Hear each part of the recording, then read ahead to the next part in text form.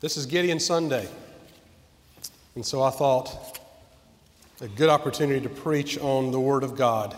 1 Thessalonians 2, verses 13 through 16.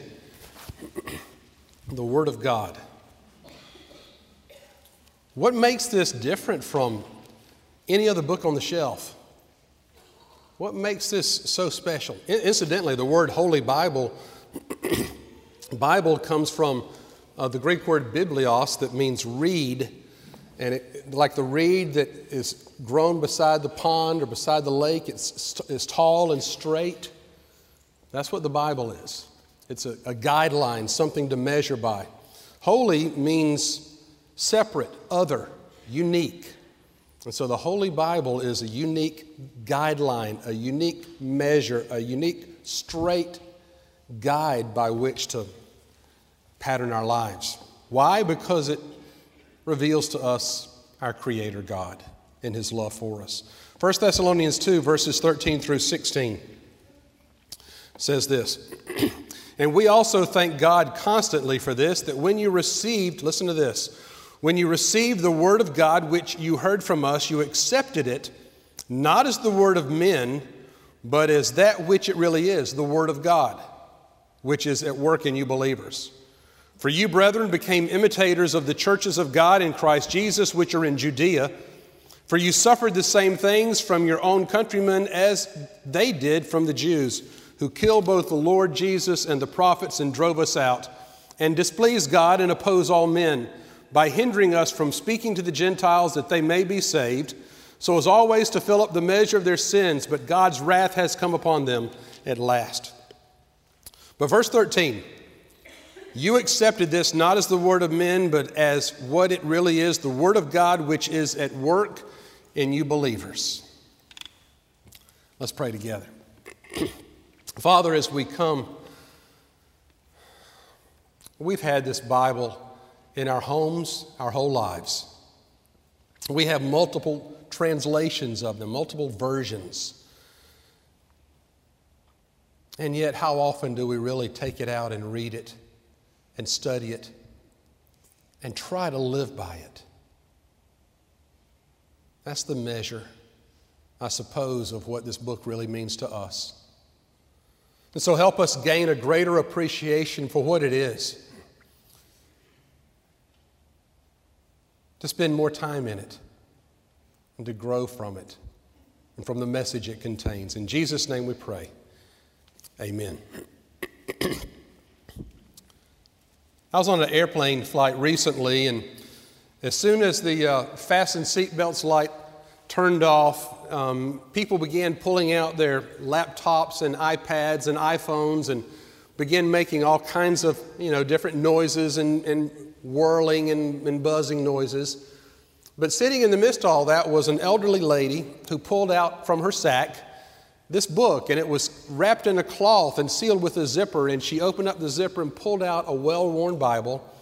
And for about the next 30 minutes, she read that thing and had a pen and made notes in the margins. Jimmy Carter recently published a book entitled Living Faith. And in that book, he tells a story of the Carter Center and all the opportunities he's had to have relationships and rub elbows with some of the most important people in the world, and the good things, the initiatives for peace that he has undertaken. But in that book, he says, as busy as he is, no matter where he is or what he's doing, he and Rosalind sit down together and read God's Word together for about 30 minutes every day. My question is, why did this woman devote so much time to this Bible on the flight? And why do Jimmy and Rosalind Carter, as busy as they are and all that they accomplish in this world, why do they take time out to read this book? I think it's because they don't think this is just a word from man, but as Paul says to the Thessalonians, this is the Word of God. This is a word from God in which He is making Himself known to man. I did a sermon on how God reveals Himself to us a few Sunday nights ago. And I said that God reveals Himself in creation, as we did with Happy Club, the beauty of God's creation. We can know about Him. And then I said that God revealed himself in Jesus Christ. Because of Jesus, we can actually know God. But in the Bible, I also said that we have the opportunity to grow and learn in our knowledge of God. So why would you not want to do that? If the God who created you and the God who created this universe, unless you think this is all just one big coincidence, if you think there is a creator behind it, why would you not want to learn everything you possibly can about him as he has revealed himself in creation and in the Bible and in Jesus Christ? I want to talk about the Word of God today and start at it from a negative point of view. I want to talk about what the Bible is not, first of all. I don't want you to see the Bible as a golden idol. The Bible is not an idol. And sometimes I think we get things mixed up and we begin worshiping the Bible instead of the person who gave us the Bible. The Bible, if we aren't careful, can become an end in itself. The word is as a matter of fact, it's bibliolatry. And it's worshiping the Bible as an end in itself. It's not. The Bible is a means to an end. The Bible is the message of the Word of God, the message of Jesus that is the purpose of it. And that's what this book points to. So don't begin worshiping this book. This book is holy, it is separate, it is unique. But the reason why it is because it contains within it the message of a holy God. And that's what he reveals himself through in this written word. It's not an idol to be worshiped. The Bible, and I found a lot of folks doing this, is also not to be used as a proof text. The Bible is not a proof text. Sometimes we have a conviction and we'll thumb through the Bible and we'll find a couple of verses that support what we already want to do, that tell us, we'll take something out of context and we will use it to justify our own convictions or our own actions for a certain thing. Listen, you can take a few words or a few verses or a few lines out of the Bible and twist it enough to make it say just about anything you want it to. And that's why you need to take the message of the Bible within its entire context. The message is the Word of God revealing himself to us, and Jesus Christ revealing himself to us and his love for us. And if you ever get a message that's contrary to that, then you need to go back and see that passage of Scripture in its entirety. There's actually a word for it. I learned at seminary and I haven't really heard since. It's called stickomancy. And it's the practice of taking the Bible and trying to divine God's will by opening to a passage and sticking your finger on it and deciding that right then and there, that's God's will for your life. There's so many dangers inherent in doing that. I saw a Peanuts cartoon where Snoopy was lounging on his back on top of his doghouse, as he so often does, and Charlie Brown got annoyed with his laziness. And so Charlie Brown took his Bible and opened it up to Proverbs 6:9 and took it out there and read it to Snoopy, and it says, "How long, you loafer, will you lie there? How long until you rise from your sleep?" And then Snoopy rolls over and he flips a few pages in Proverbs and points it out to Charlie Brown, and Charlie Brown reads Proverbs 12:10 that says, "A good man cares if his beast is hungry." The next frame has Charlie Brown fixing Snoopy's food, saying to himself, "I forgot he used to teach Sunday school at the Daisy Hill Puppy Farm." You can take the Bible and twist it and get all kinds of heresies and get all kinds. That's what Satan does. He tries to take the Bible and twist it and manipulate it. And people have done that. They have taken passages out of context and put them with other passages and basically just used them as proof text to justify their own convictions or some action they've already decided they want to do. Take the Bible in its context, in its entirety, and justify and see what God is saying to you through it. I have people say, "What's God's will for my life?"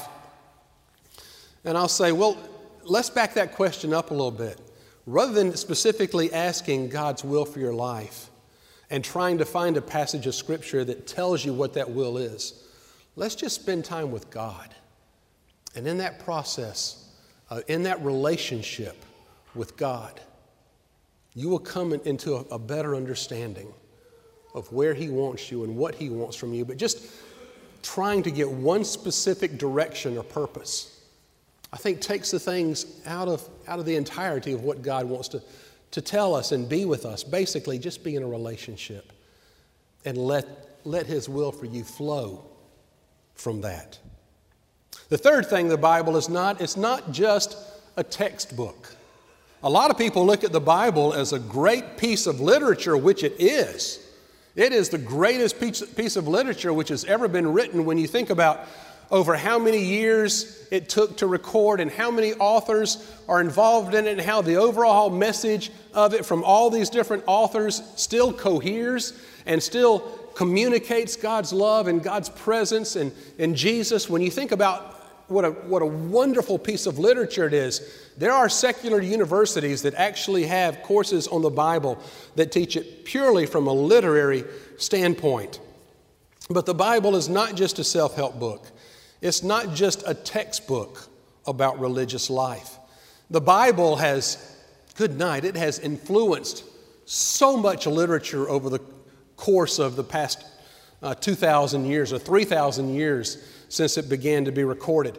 Matter of fact, we were in Rotary Wednesday, and the speaker at Rotary Wednesday is a professor of English at ABAC, and he has just written a book on Flannery O'Connor, who is a great author from Milledgeville, and the topic of his book was the gospel's influence on Flannery O'Connor. And you'll find that in so many authors. The Bible has influenced so many, in not even directly, but indirectly, not even objectively, but subjectively.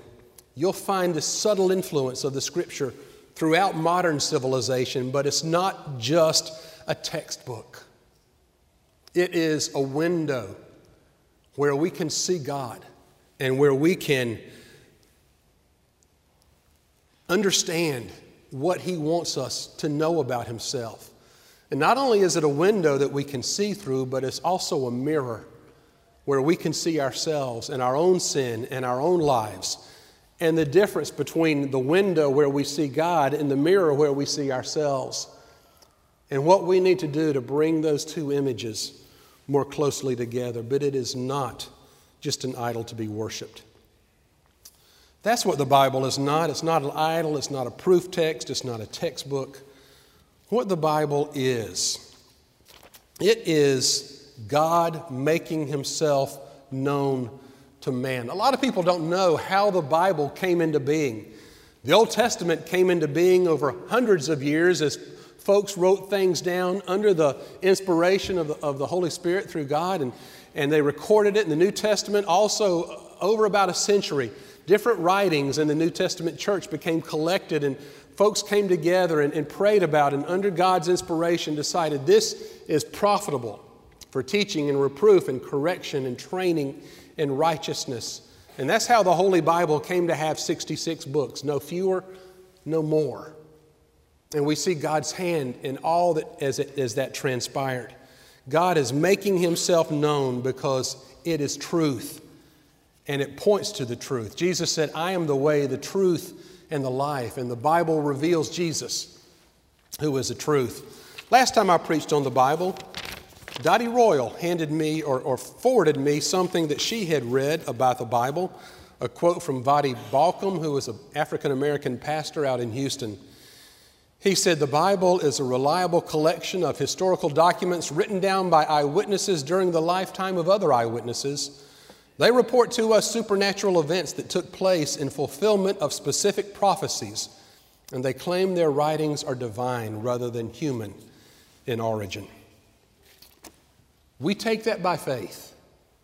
I have seen so many lives changed by the message contained in the Bible that I believe it is of divine origin, that it is inspired by God and profitable for teaching, reproof, correction, and training in righteousness.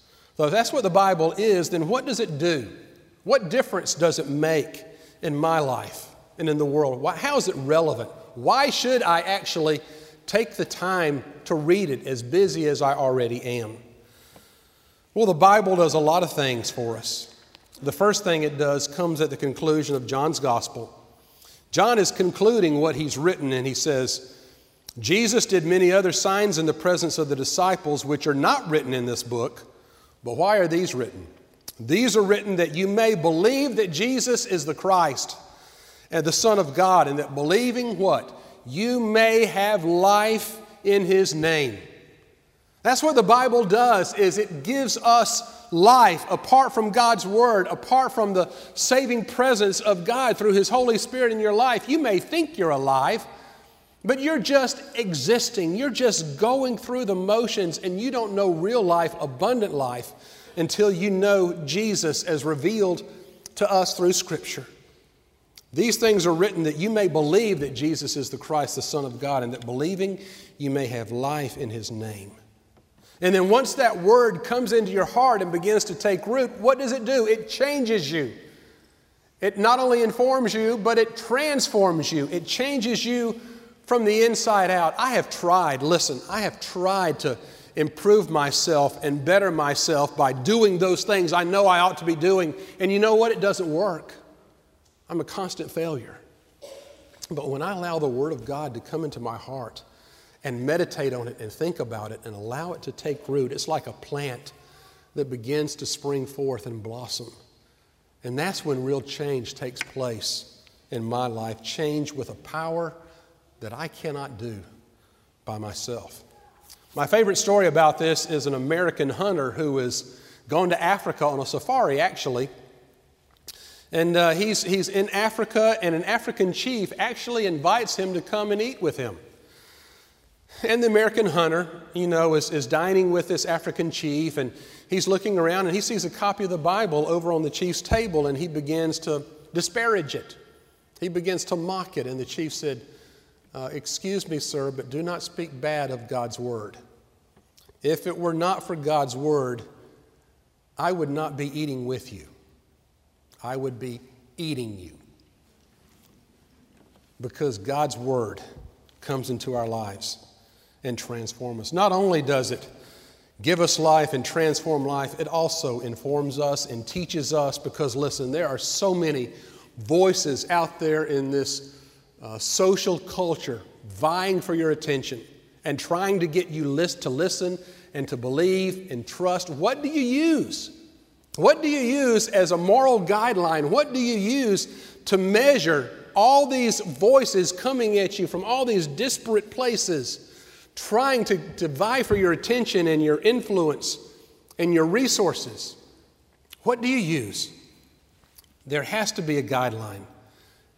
And this book is our guideline that informs life. All these voices that claim to bring a revelation from God, are they true? Are they accurate? We were Wednesday night talking about false prophets. And 1 John chapter 4 says this.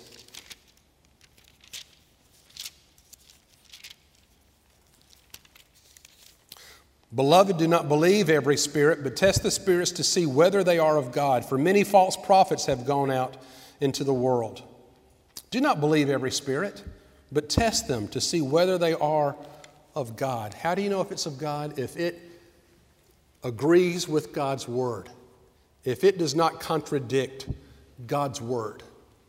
You can test it by this reed, this biblios, this Bible that is holy and separate and distinct.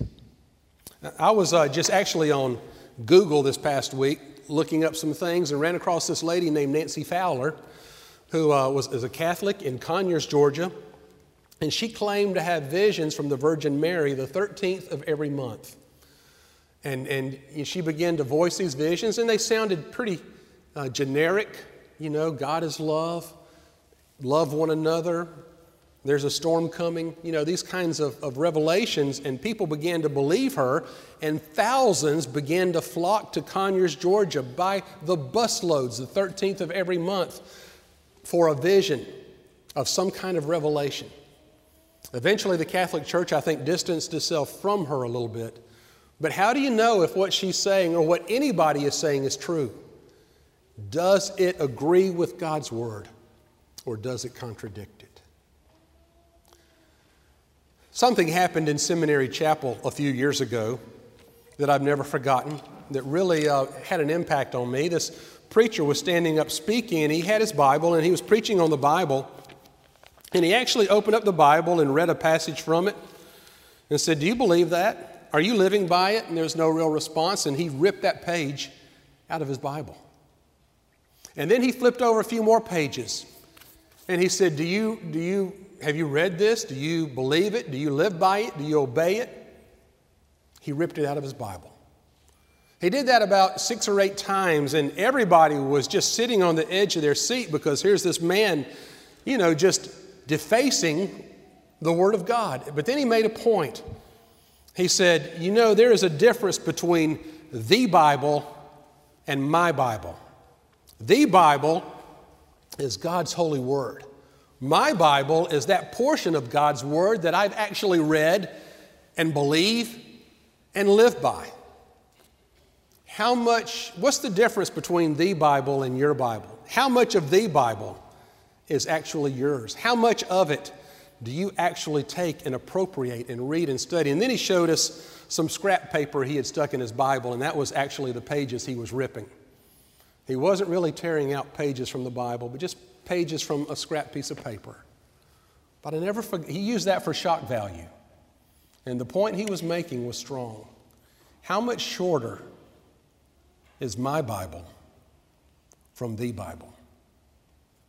And what do I need to do to make the Bible mine?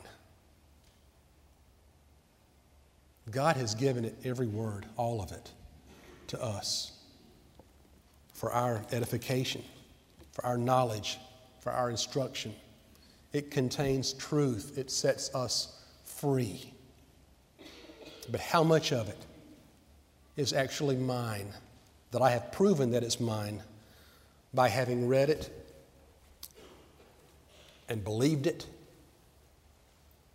and striving to live by it? It's a big difference. My Bible is a lot shorter than the Bible. Maybe yours is too. And I know, honestly, that I can exhort you to take God's Word home and read it, and you may or may not. So let me just challenge you in little bite-sized chunks. Let me challenge you to take the Bible and read the first few verses of John's Gospel over the next few days. And then get out a piece of paper and write down 3 things. What is it saying? What is it saying to me? And what am I going to do about it? What's it saying? What does it say to me? What am I going to do about it? And then a day or two later, that might take 15 minutes, 20 minutes. It's not going to ruin your day. A day or two later, take the next few verses in John's Gospel. What is it saying? What is it saying to me? What am I going to do about it? And I promise you, if you do that over a period of time, that time that you spend in God's Word will lengthen, but it'll seem shorter. And God's Word will be hidden in your heart that you might not sin against Him. It's worth a try. I challenge you to do it. Let's bow together.